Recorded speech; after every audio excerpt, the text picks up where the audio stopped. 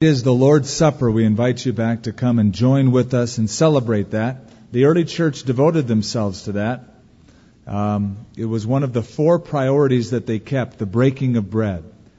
And so we believe that as often as we can get together, we should get together.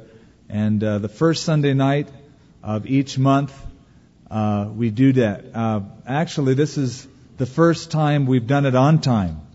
I think we've said we'll do it the first Sunday night of each month, but then things have come up, and we appreciate your patience. But tonight, actually, miraculously, we're going to meet and have the Lord's Supper.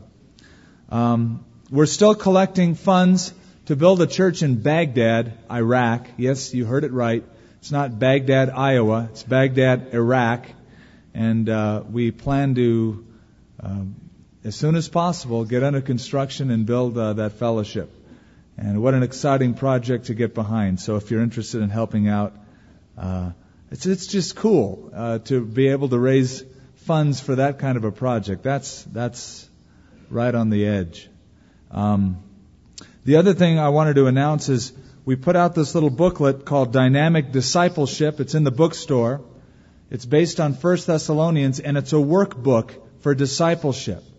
One of the great needs is discipleship. And so many people ask, how can I be discipled? Well, you could get a group of people and you could meet and go through some of these concepts, all the way from how to share your faith to how to get along with other Christians, how to be a good worker in the workplace, on and on. So it's a practical, hands-on booklet on discipleship if you're interested.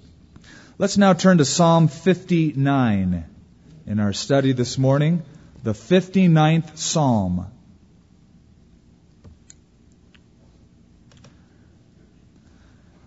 Father, we direct our hearts now toward you. The reason we open this book every day is so that you can give us your direction. You can show us the patterns we're to follow. By the examples of men and women who are before us, that you have been pleased by your Spirit to include in Scripture, I pray, Father, that we would take these examples, learn from them, and our lives would be transformed. In Jesus' name, amen. One of the things we learn in the book of Psalms is that God's people never relegate Him to a once-a-week experience. They don't compartmentalize God. They don't put Him into categories. Now, some people do that. Some people have certain categories, and they live their lives differently in each category. They say, this is my business, and over here is my church life, and then I have my social category. So when I go to church, I'll put on my church style. I'll act like those people so they think I'm one of them. And when I go out into the business world, I play their game and I work their angles. And it's a different set of values, different set of ideals. And when I'm in my social life and doing whatever I want to do, I act that way. We have a name for such people. They're called hypocrites. Because they don't live consistently, they live compartmentally. They're not the same all the way around. They're one thing to one group and another thing to another group. And we realize in Scripture that God's people are not like this. They include Him in every part of life. They choose to bring Him into the workplace, into their social life, into their church life. It's all the same. It's just an extension of their relationship with God. And there's no better place to see that than in the book of Psalms. In the book of Psalms, you have virtually all of life's experiences and God included in them. You have meditations, hymns, songs written in a variety of experiences. For instance, in Psalm 27, it's a song in the midst of a battle. In Psalm 11, it's a man who realizes, man, my society is crumbling. The foundations that were at once at work in my culture are falling. Then in Psalm 32, it's the experience of being forgiven. In Psalm 42, it's a man who's deeply depressed inwardly. And now we come to the 59th Psalm, which is a psalm about oppression. Whereas last week we spoke about depression, this is a psalm for the oppressed. It's not an internal depression, it's an external oppression. It's when people hassle you. It's when people hound you and people attack you. Many of our problems are because there are other people. If we were alone, everything would be, in one sense, great. We'd always get our way. Our values would always prevail. Everyone would see it our way because we'd be the only one. But there are other people who live around us. And because there are other people with other personalities, there are personality clashes. There are disagreements and sometimes, yes, sometimes, even being attacked by those people. And we feel the very same things that the psalmist feels in Psalm 59 whenever we're, say, gossiped about unfairly. Do you know the pain of being misunderstood, misjudged? And they don't know. They wouldn't have said that about me if they only knew. Or if somebody slanders you, that's an attack. Or if a spouse divorces you. Or if somebody drags you and files a lawsuit, drags you into court. You feel the sting of oppression, as the psalmist did here. It is a psalm of David. It says so at the beginning, and it's when David's life takes a turn for the worse. It's a dark period, and I say period. It's not a week, but a period of about 10 years, we figure, in David's life, when he becomes a fugitive. Now talk about oppression. Somebody puts a contract out on his life. There are hired assassins out to kill him. And so he writes this. What do you do at a time like that? Well, what do you do at a time like that? What do you do when you are outwardly oppressed? When trials become more than just trials? When they seem to weigh in, or maybe there's just so many of them you can't count. It's a mega trial. I was perusing the internet and I found an interesting article that I think sort of flies in line with this. It said, not long ago, flocks of migratory birds overwhelmed airport radar systems at Des Moines, Iowa, Omaha, Nebraska, and Kansas City, Missouri. The computerized radar systems were knocked out for hours after they tried to process information on thousands of transient geese. FAA radar systems are supposed to filter out radar echoes that come from birds by tracking their speed, but often controllers will turn off primary radar, the one that reads echoes from objects in the sky, and rely upon transponder signals from aircraft. But on that fateful day, the birds appeared so suddenly that FAA controllers had no time to act. The birds appeared in such vast numbers that the system's filtering system, which screens out echoes from birds, quickly failed. The Des Moines radar system can process 700 bona fide aircraft returns and 300 non-aircraft returns simultaneously. But that day, the system was overwhelmed with over 900 bird echoes within minutes. There are times in our lives when the background noise is so overwhelming, we lose sight of God and all the static.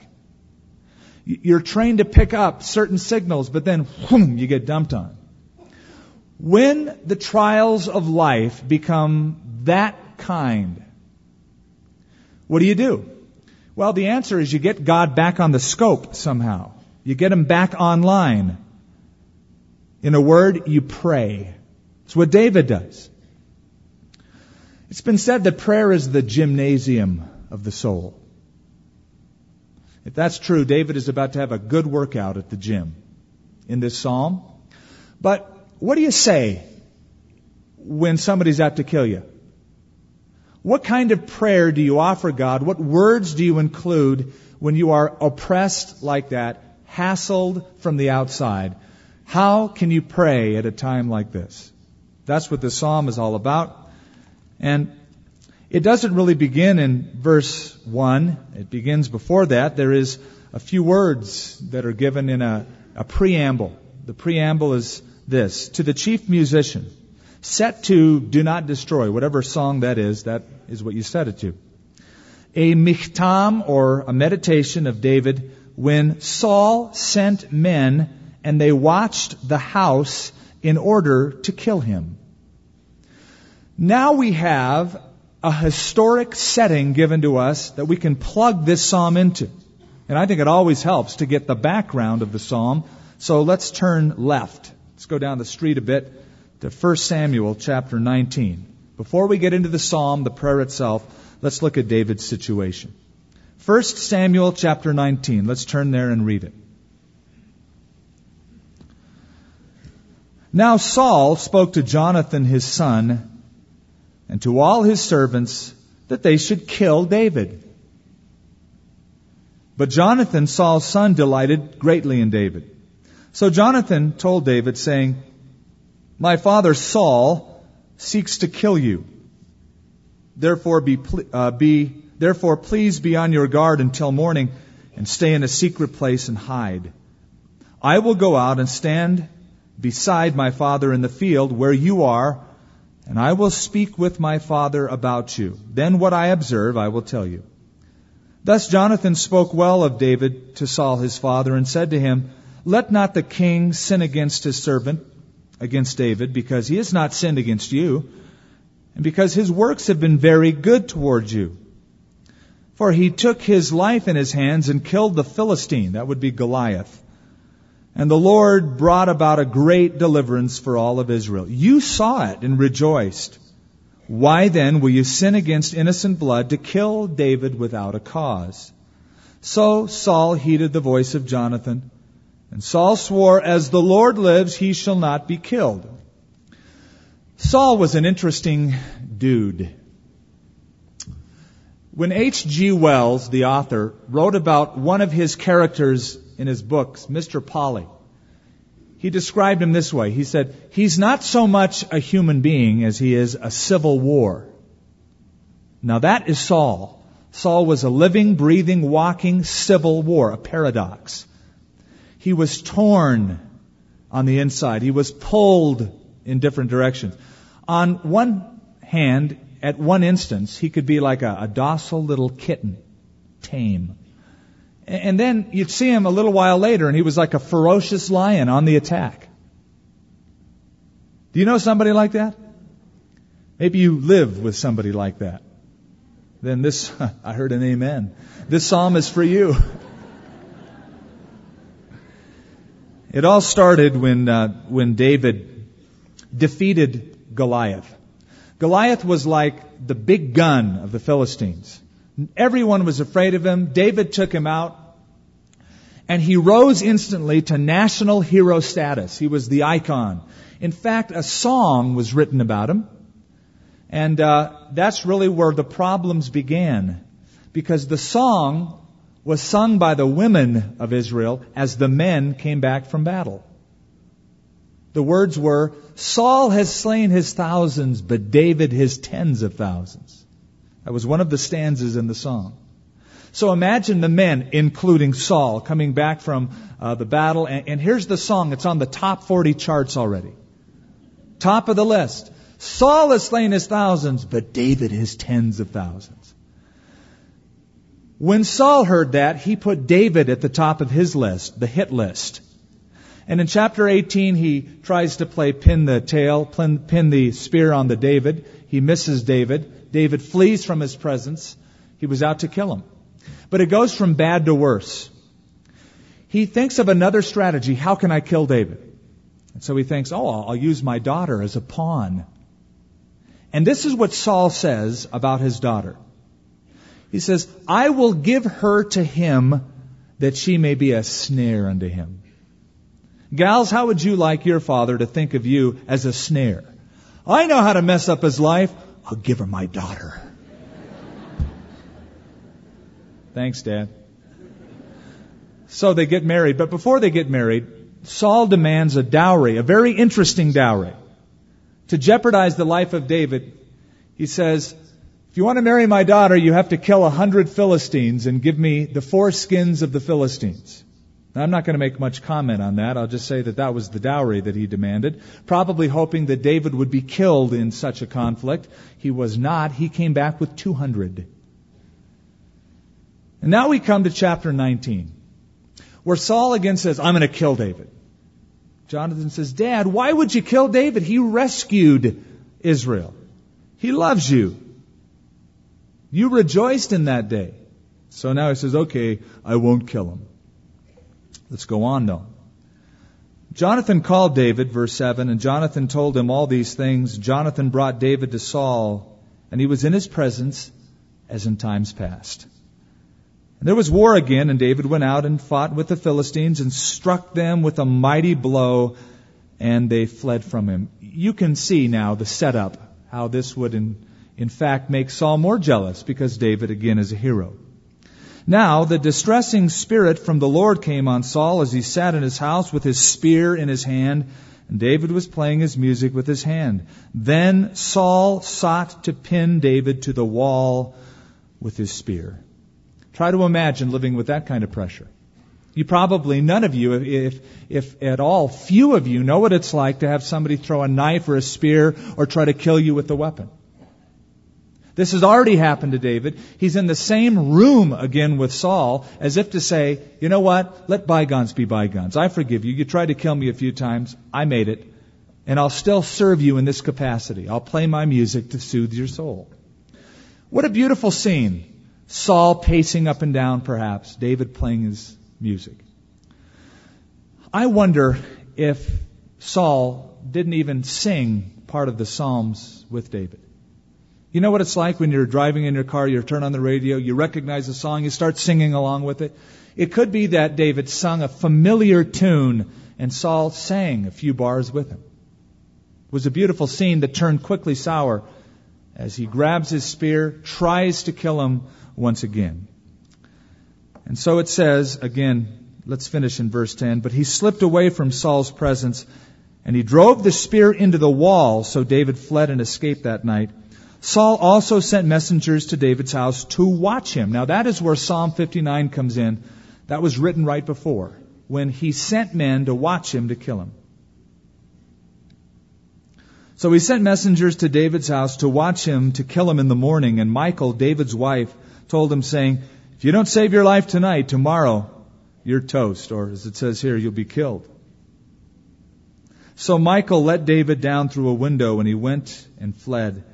And he escaped. Now David has lost his position as soldier, as national hero.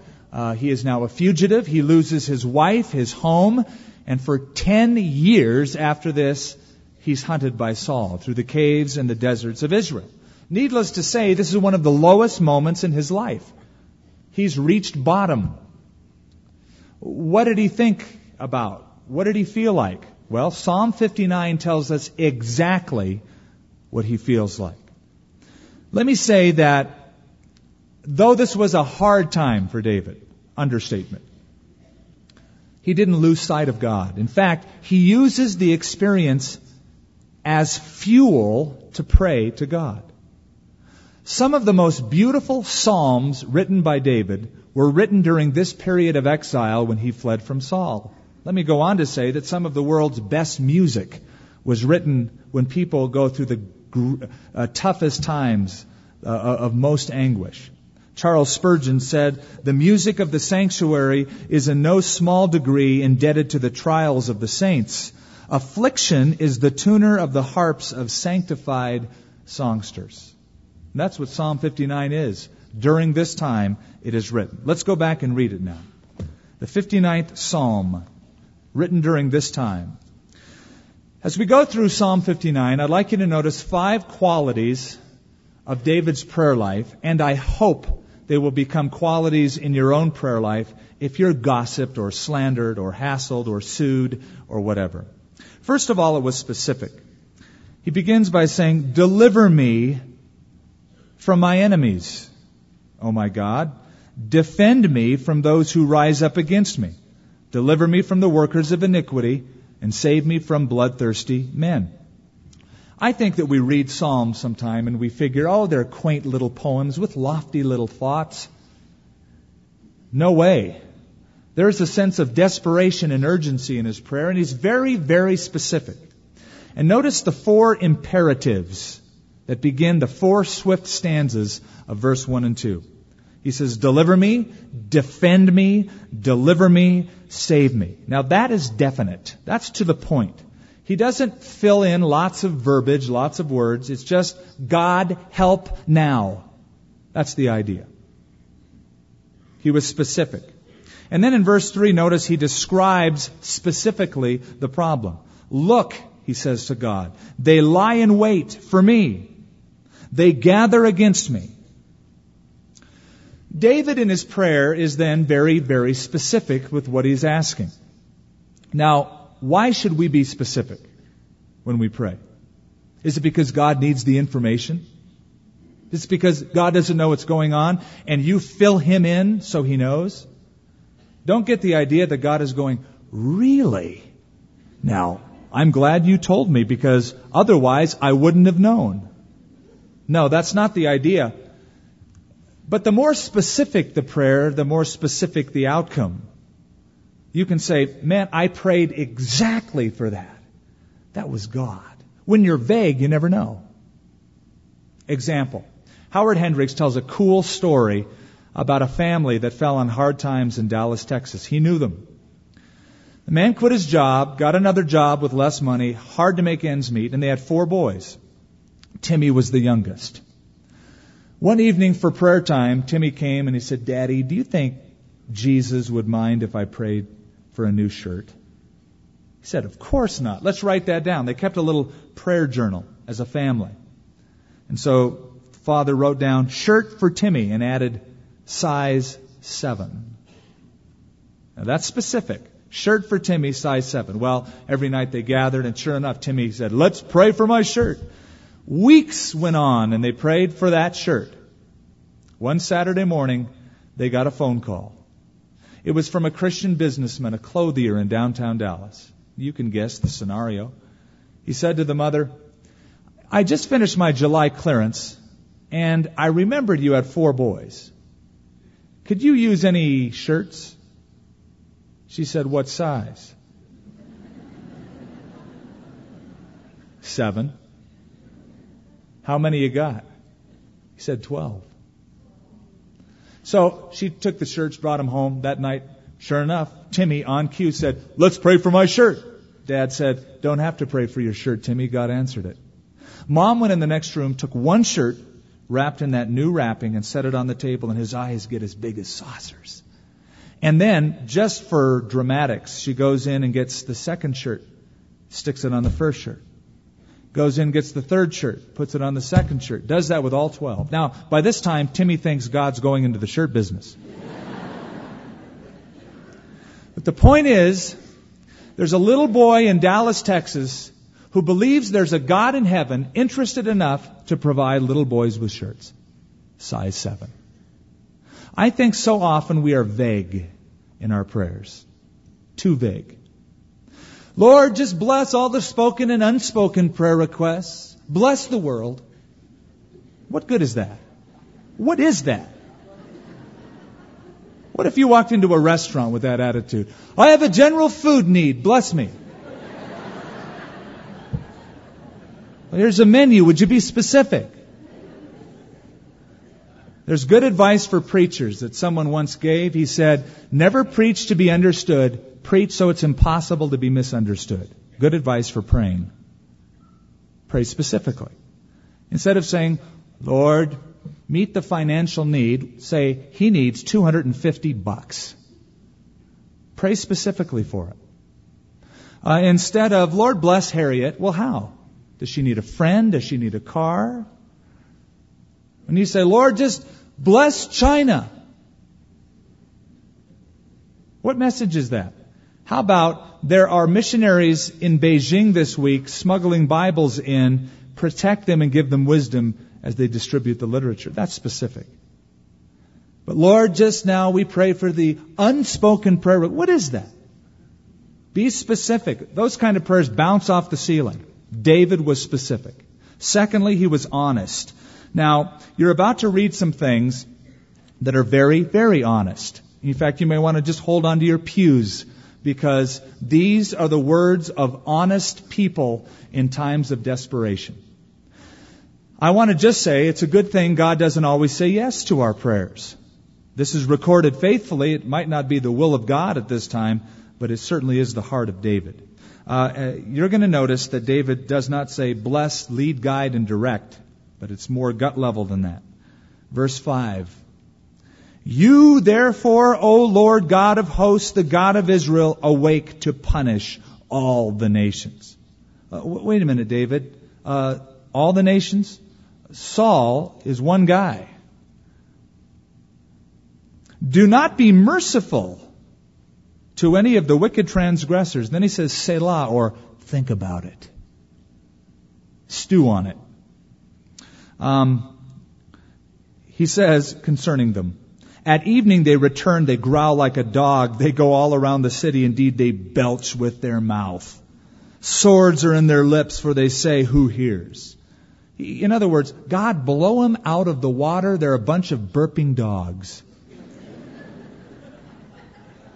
Now, it gets better, or worse, depending on your perspective. Look down in verse 11. Do not slay them, lest my people forget. Scatter them by your power. Bring them down, O Lord, our shield, for the sin of their mouth and the words of their lips. Let them even be taken in their pride, and for the cursing and lying of which they speak. Consume them in wrath, consume them, that they may not be. And let them know that God rules in Jacob to the ends of the earth. In one of the other Psalms, David even says, God, break their teeth in their mouth. That's honest praying. Let me give to you verse 11 and a couple of these other phrases that we just read in another translation, a modern translation written by a scholar who is called Eugene Peterson. He wrote the translation called The Message. It says here, do not make a quick work of them, Yahweh, lest my people forget. Bring them down in slow motion. Take them apart piece by piece. Finish them off in fine style. Finish them off for good. Now, that sounds like something the mafia would pray. God, make them an offer they can't refuse. This is David. It is amazing what you find in Scripture. And remember, this becomes a worship song for the nation of Israel. Lesson number 1, I guess, would be don't hassle people who walk with God. You might incur this kind of prayer. Not that God will say yes to it. Lesson number 2, for those of us who pray, be open and be honest with God. He can handle it. He's unshockable. If you think something or say something, He didn't go, oh, I can't believe you think that. He knows you think that. Don't hide it from Him. I'm not saying be irreverent to God. Be holy and reverent with God. But be honest about how you feel about the situation. Until you're honest, how can you be dealt with? David was open. Spurgeon said, there's no secret of my heart that I will not pour into the ear of God. Let me go on to say, speaking about honesty in prayer, that our prayers don't impress God. God isn't impressed by language, vocabulary, tone. He doesn't stop and go, wow, now that's a prayer. In fact, Billy Graham, I can't listen to you right now. This guy's praying. This is at a whole nother level. He's not impressed by flowery language. In fact, we can cover up our true feelings or our true lives, and prayer can be a smokescreen for disobedience. Example. This is a prayer of a girl on her wedding day as she says, Dear God, I can hardly believe this is my wedding day. I know that I haven't been able to spend much time with you lately, and with all the rush of getting ready for today, I'm sorry. I guess, too, I feel a little guilty when I try to pray about all this, since Larry still isn't a Christian. But, oh, Father, I love him so much. What else can I do? I just couldn't give him up.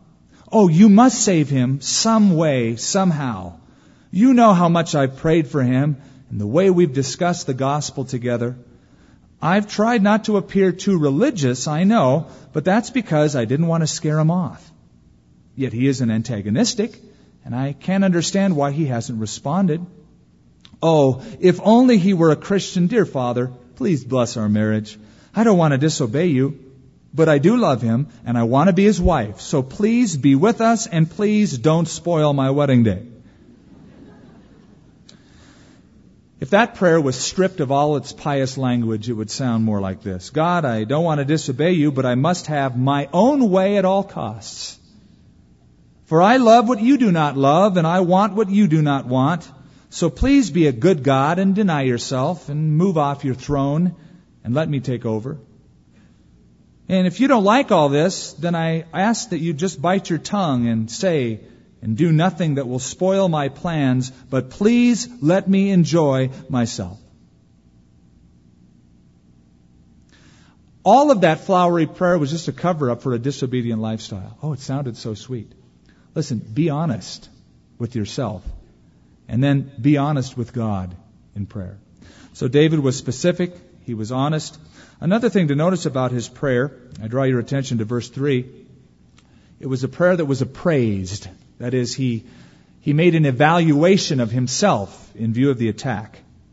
For look, they lie in wait for my life. The mighty gather against me, notice, not for my transgression or for my sin, O Lord. They run and prepare themselves through no fault of mine. In other words, as I look at Saul's attack on my life, as I look at what I've done and not done, I realize that this is not because I've sinned. I'm not incurring some divine judgment or wrath because I've done something wrong.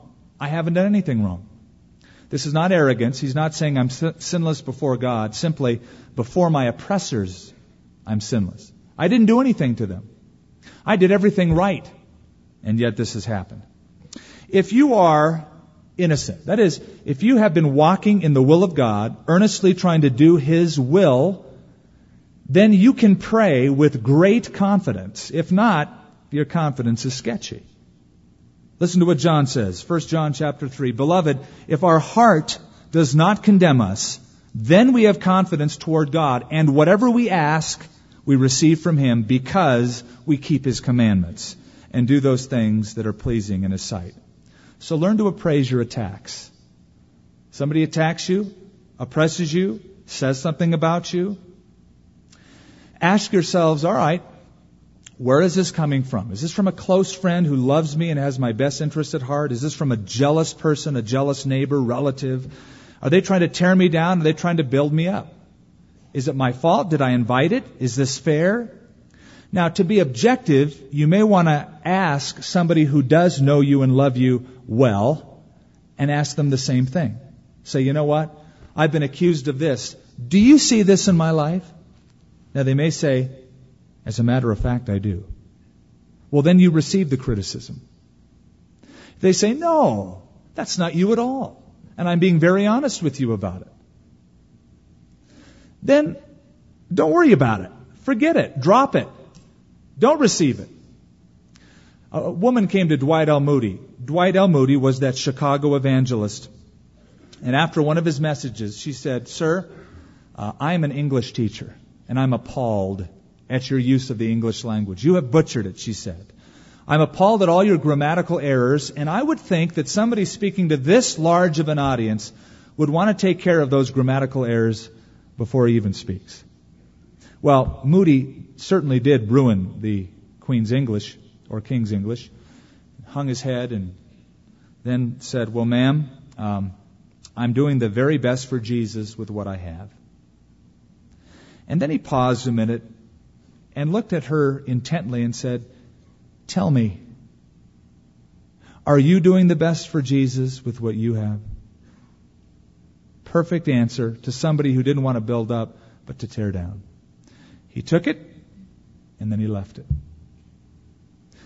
It was an appraised prayer. Fourthly, it was a prayer with confidence. One of the striking features about this psalm is how many uses of the names of God David employs. He didn't just say, oh God, but he kind of piles up the names. In verse 1, my God. In verse 3, oh Lord. Verse 5, Lord God of hosts and God of Israel. Verse 10, God of mercy. Verse 11, O Lord our shield. Verse 17, O you my strength. So he's desperate but he's using all of the names of God that would elevate a certain confidence. Then we get to verse 8. And I want you to notice the first word. He starts the sentence with a negative contraction. But you, O Lord, shall laugh at them. You shall have the nations in derision. Now, my English teacher said never begin a sentence with but. David did. And I think it's because he's praying, he's crying out, and it's like his prayer takes a certain turn of confidence. It's like he's saying, you know what? I'm in need. They're attacking me. It's not my fault. But wait a minute. God will laugh at them. God's in heaven. He'll have them in derision. If there's one emotion you don't want for God to have towards you, it's this. You never want to be able to say, God's laughing at me. This isn't the kind of laughter like God slapping his knee going, good joke. This is a laughter of confidence in light of wicked man saying, I'm going to get my way. Yeah, right. He's not moved by it. He's not shaken by man's little taunts or Saul's threats. You might say, well, it's kind of cruel. David's the one suffering and God's up there laughing. But what David realizes is God is still in control, on the throne, sovereign. They're attacking, but wait a minute, God's in charge. That's the idea here. It's as if he has a sudden realization. They're fighting God. It looks like an attack against me, but they're fighting him. If I'm in the plan of God, if I've been anointed as the king of Israel eventually, they're fighting God. Have you ever watched God do battle? It's interesting to watch. He can do battle like no one else I know. An example that brought this home was when I was in the Philippines visiting a group of pastors for a conference. And they asked about how I got there. I said, I got here on the bus. And they said, that bus, same bus route was blown up last week. A group of Americans were killed. And I'm thinking, thanks a lot. And I'm getting a little nervous. And to calm me down, they said, let me tell you a story. We had a group of terrorists come into our church a few weeks ago. They were the NPA, the New People's Army, communist guerrillas at the time. They came into the church during the service, disrupted us, held machine guns to different people in the congregation and to me, and said, we'll be back next week. We want the offering. We want what you have at home, your belongings, your wealth. If not, we're going to destroy you. We know where you live. It's a small town. So they wonder, should we even meet next week? They did. I'm sure it was an interesting church service. Nobody came. Nobody came to the evening service. They found out a few days later, en route, the guerrillas who were coming, their jeeps collided, overturned, and they were killed on the way. Now that's doing battle. And David realizes, but God in heaven shall laugh at them. He shall hold them in derision. This is a battle, and I can bring God into this. I think it's neat when the enemy surrounds you to be able to say, you better watch it, or I'm going to tell God on you. Confidence exudes from these verses. Verse 9, I will wait for you, O you, his strength, for God is my defense. That's confidence. When I was a kid, I remember somebody saying, the Bible says God helps those who help themselves. And I grew up for the longest time thinking it was in the Bible, till I read the Bible in about every conceivable version. It's not in there. Ben Franklin said that, not the Bible. The Bible would indicate God helps the helpless, who put their confidence in Him, not in themselves. There was a woman, a Christian woman, who was bedridden. Her pastor said, you want to be blessed, you visit this woman. She is the happiest woman I know. Well, a friend of hers went to visit her one day, brought with her a wealthy woman who didn't know the gal but heard about her, just to cheer her up. She lived in a broken down apartment building in the 5th floor, the attic apartment. And they walked into the front of this building, and it was pretty bad. There was no elevator, so you had to walk up the stairs. They walk up to the first level, first floor, and the well-to-do woman looks around and says, man, this is a filthy place. Her friend says, it's better higher up. So they walk up to the second floor, and she looks around and says, "This is worse than the first floor." And her friend again said, "It's better higher up." They get to the fifth floor, walk into the infirmed woman's apartment. There she is in bed, and her smile filled the room. It was a very meager room, clean, flowers on the windowsill, but very, very sparse. And the well-to-do woman, very awkwardly, looked at her and said, "It must be so hard for you being here like this." The woman in bed said, "It's better higher up." She wasn't living there. Oh, she was there in bed. But she had such a confidence in God that she was living higher up. David is living higher up, still surrounded, filled with confidence. Which brings me to the last point. This prayer was progressive. In verse 14, it says, "At evening they," that is the enemies, the oppressors, "return. They growl like a dog. They go all around the city. They wander up and down for food and howl if they are not satisfied. But I will sing of your power. Yes, I will sing aloud of your mercy in the morning, for you have been my defense, my refuge in the day of my trouble. To you, O my strength, I will sing praises, for God is my defense, my God of mercy." Now, have you noticed there's a definite progression in this psalm? It begins with panic, it ends with praise. It doesn't end how it started. If you notice verse 14 and 15, it sounds a lot like verse 6. He's describing the enemies. They're like dogs. They howl. They go around the city. He says it again, but he says, "I will sing." Here's my point. There has not been a change in David's circumstances from the first word of this psalm to the last. The enemies are still there. They're still barking. They're still belching outside, trying to get at him. What has changed is David. There hasn't been a change in the circumstances. There's been a change in David's life. You've ever heard the axiom, prayer changes things? Let me rework that. Prayer changes you.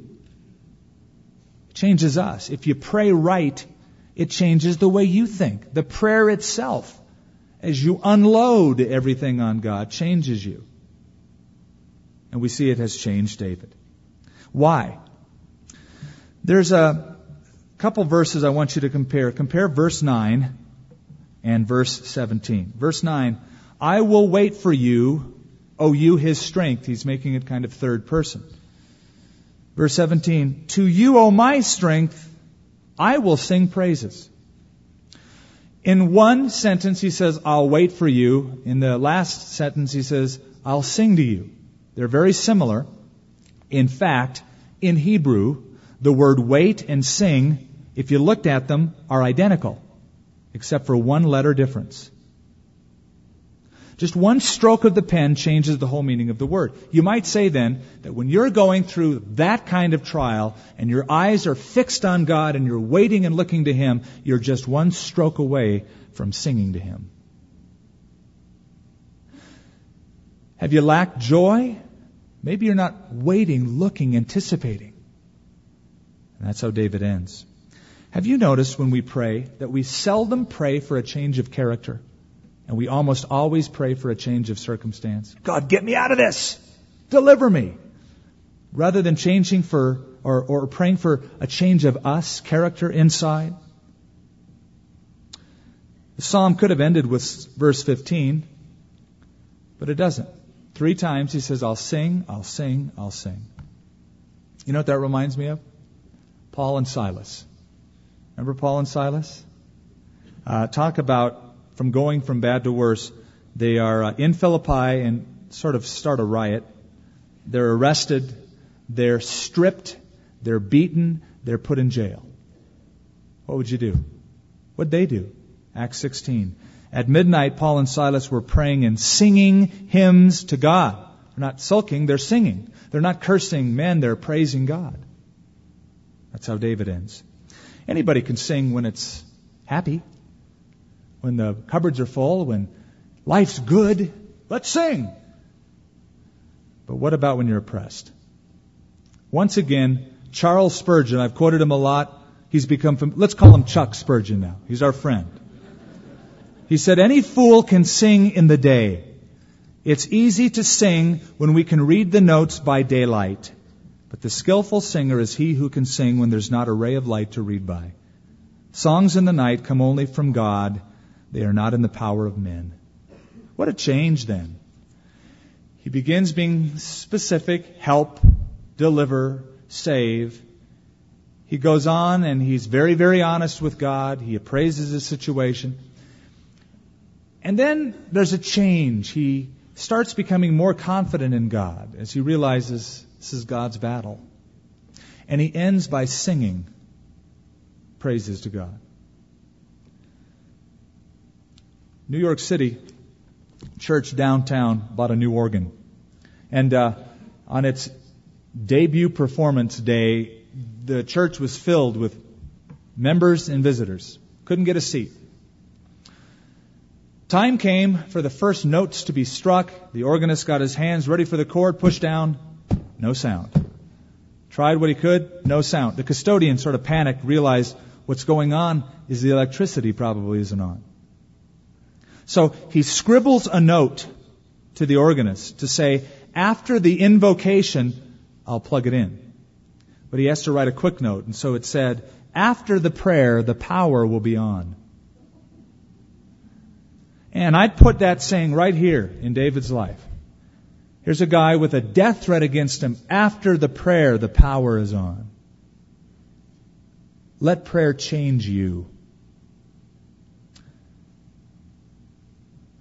You say, well, I don't pray very much. Only people who realize they need it do. And if you haven't been, then there's a fundamentally deeper problem. Maybe you haven't realized your need.